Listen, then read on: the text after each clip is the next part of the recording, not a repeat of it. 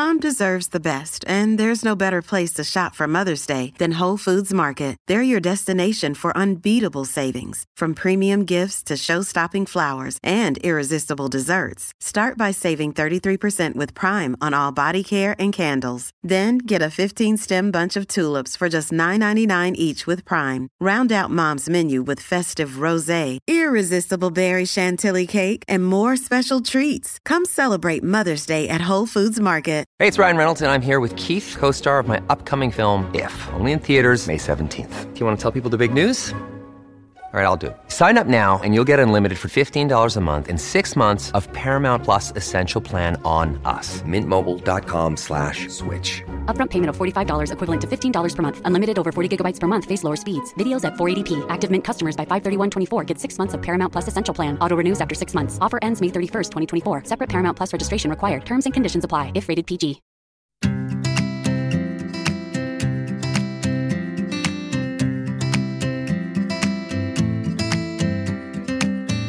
Hi, I'm Ella Mills, the founder of Deliciously Ella, and this is our podcast, Delicious Ways to Feel Better. This year, we've launched a new format with these short 10 to 15 minute bite-sized episodes, which will hopefully give you everything you need to know in a really digestible, practical format.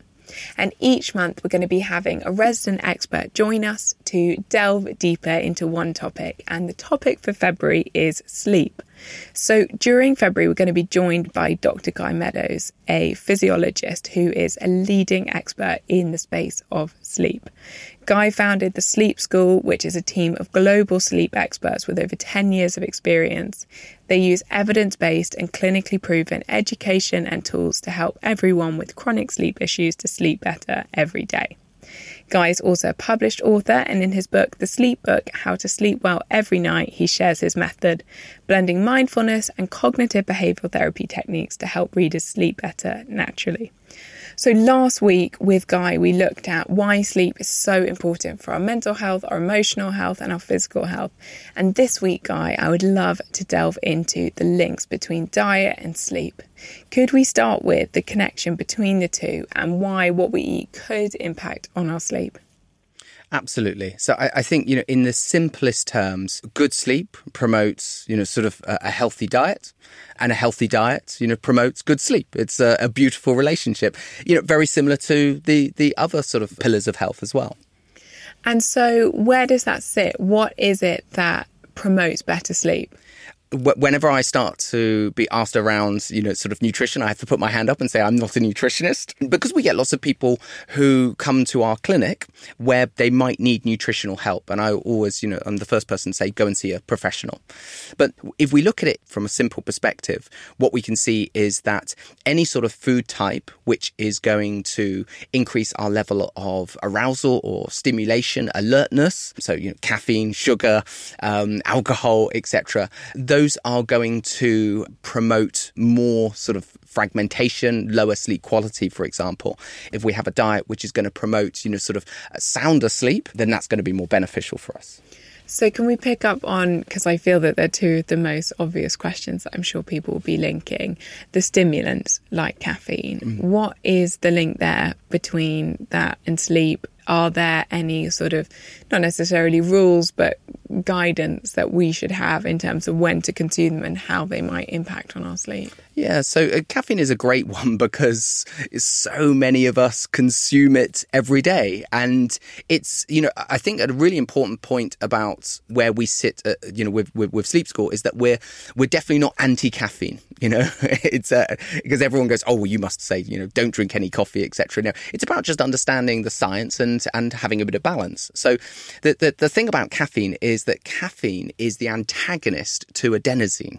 So adenosine is the sleepy brain chemical which builds up during the day. And so what we need to do is sort of accrue enough adenosine in our brain in order to be able to push us into sleep. Now, the reason why we like a nice cup of coffee is because caffeine masks the effect of adenosine, thus sort of giving us that boosted level of alertness. And so what we have to be aware of is that how much caffeine do we have in the system and how much, is that going to affect our sleep? And so if we look at the half-life of caffeine has a half-life of about 6 hours. hours. That's the time it takes to remove half of the caffeine from the system. It has a quarter life of 12 hours. So if we have a cup of coffee at midday, a quarter of that caffeine will still be in our system at midnight. And so that's a really sort of simple way of going, okay, I need to ensure that I don't have too much caffeine in my system because that will impact my sleep drive, i.e. that lovely sleepiness that overcomes us and helps us to fall asleep. So as a simple rule, I will always say, have maybe 2 or 3 cups of caffeinated beverage, whatever you like, but try to avoid it from midday onwards, switching to decaf or herbal alternatives. Now, for some people listening, they might go, that just sounds ridiculous. I'm not doing that. And if that's the case, then look at where you are right now and go, as an absolute minimum, you've got to have 6 hours without caffeine between, sort of stopping caffeine and sleep. But then ideally, if you can titrate it back, so if it's, maybe if it was 5 p.m, make it 4 p.m, make it 3 p.m, and see if you can just get it a little bit earlier, and that's going to help. Yeah, so that double espresso after dinner is not the one then. It definitely isn't. And there will be some people who are listening and a very short anecdote from when I used to work in research labs. We had someone come in. They weren't meant to be consuming caffeine. He snuck out to have a double espresso, came back in. We needed him in deep sleep to be able to conduct our research. He didn't get into deep sleep all night. What he did was he just bounced around in light sleep. And when I woke up, I quizzed him, sort of said, because obviously I've been awake for a long time now, waiting for this deep sleep to arrive. And he, sort of confessed, oh yes, I had a double espresso. And so it really highlighted, he fell asleep, which many people go, oh, I can fall asleep. He fell asleep fine, but he just didn't get into deep sleep. So consequently, he woke up feeling unrefreshed and obviously went straight to the coffee shop again for another double. And presumably that's not just specific to him. That's what we see generally. If you've got too much caffeine in your system, you might say, oh, well, it doesn't affect me. But even if you can fall asleep, it is affecting your ability to get into those different stages of sleep. And for anyone who listened to our first episode, those different stages of sleep where you're having the deep sleep are absolutely essential to various different biological processes that regulate a huge amount of your physical health, but also your emotional health. Exactly, yeah. So we often say that the nighttime is a reflection of your daytime. And so, what you have consumed, from on a dietary basis will affect your sleep architecture. So how much time you spend in light, deep and rapid eye movement sleep. And so, you will be suppressing the amount of time you're spending in really restorative deep sleep or, sort of psychological repair-based REM sleep, etc. So, it makes sense. And what about alcohol? Is that quite similar? Alcohol, unfortunately, is definitely not a friend of sleep. As a rule of thumb these days, based on the wealth of research, I say, look, if you want good sleep, don't drink alcohol. And so the balance I would give is, well, if you do like drinking alcohol, for every night that you drink it, have 2 nights off so that you're getting that good restorative sleep. And what we see is when alcohol is still in the system as we're sleeping, it's disturbing the quality of our sleep. Like you were just saying, alcohol inhibits your ability to get into rapid eye movement sleep, for example.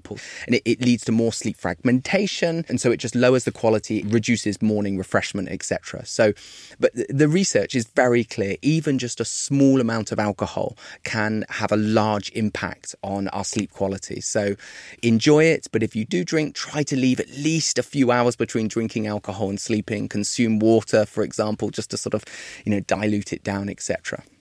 Absolutely fascinating. And are there any other things that we drink, that we consume that have similar effect? What about, some people say, having really, really heavy meals just before you go to sleep. Does that affect your sleep? Absolutely. These are what I love about these are all the kind of basics. And yet, the way most of us eat our food is we have the smallest portion in the day at the beginning, and then we have a slightly bigger one. Then we have our biggest meal sort of before we're going to sleep. And actually, it should be the sort of other way round. Our evening meal should be the lightest and healthiest.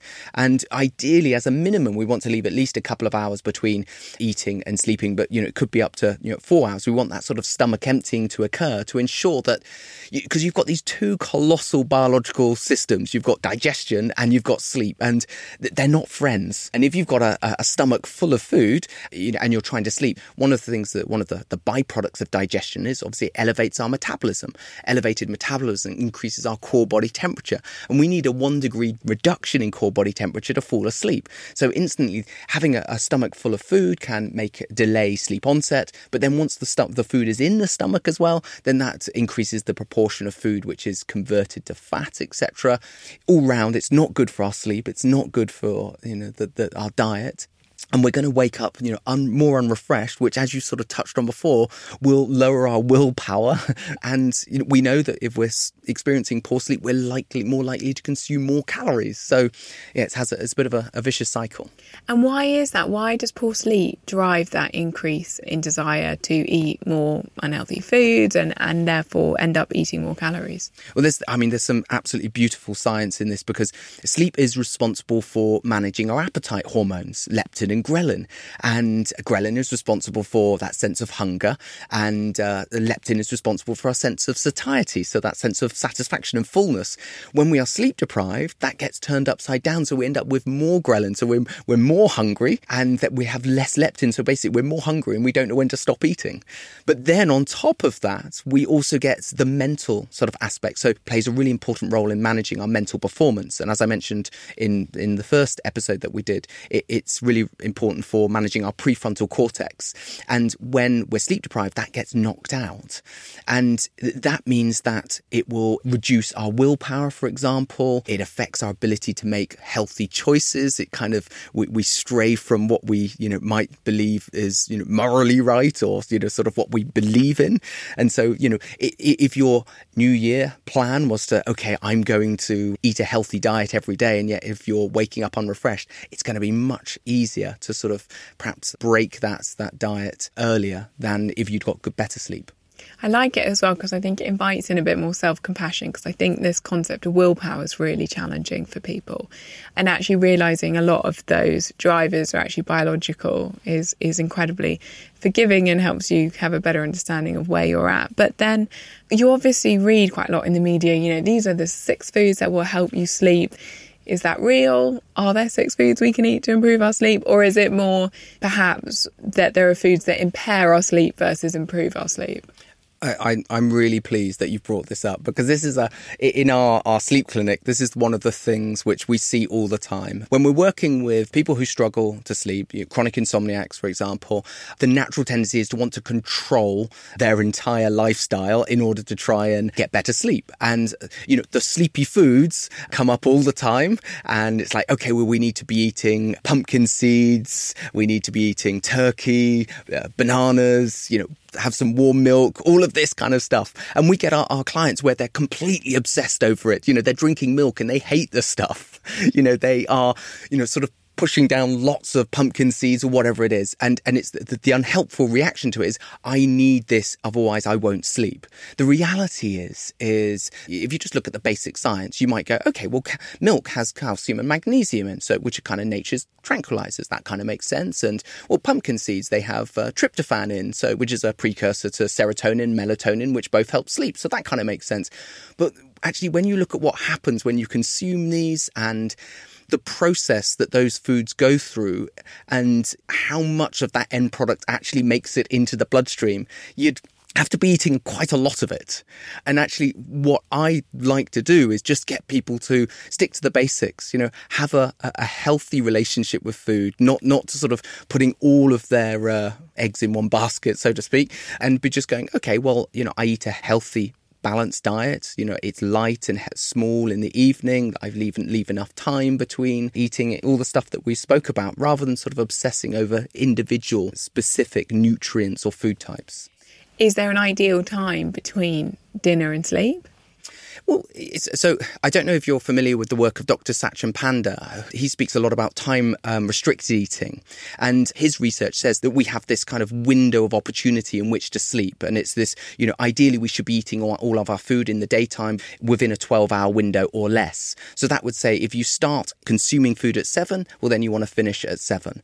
Assuming you're going to bed at 10 or 11, that leaves you with 3 or 4 hours. I think, as a minimum, you want to leave 2 hours between eating and sleeping. But if you can leave a little bit longer, and if you can consume most of your calories within a 12-hour window or less, then that's going to be really beneficial for all of the sort of physiological parameters which go into making a good night's sleep. Makes a lot of sense. So thank you so much, Guy. If you missed last week we were talking about the foundations of sleep and why it's so important for our health. And next week, we're going to be talking about the link between stress and sleep, which is something I'm sure a lot of us can relate to. So thank you so much. And we'll be back again next Wednesday.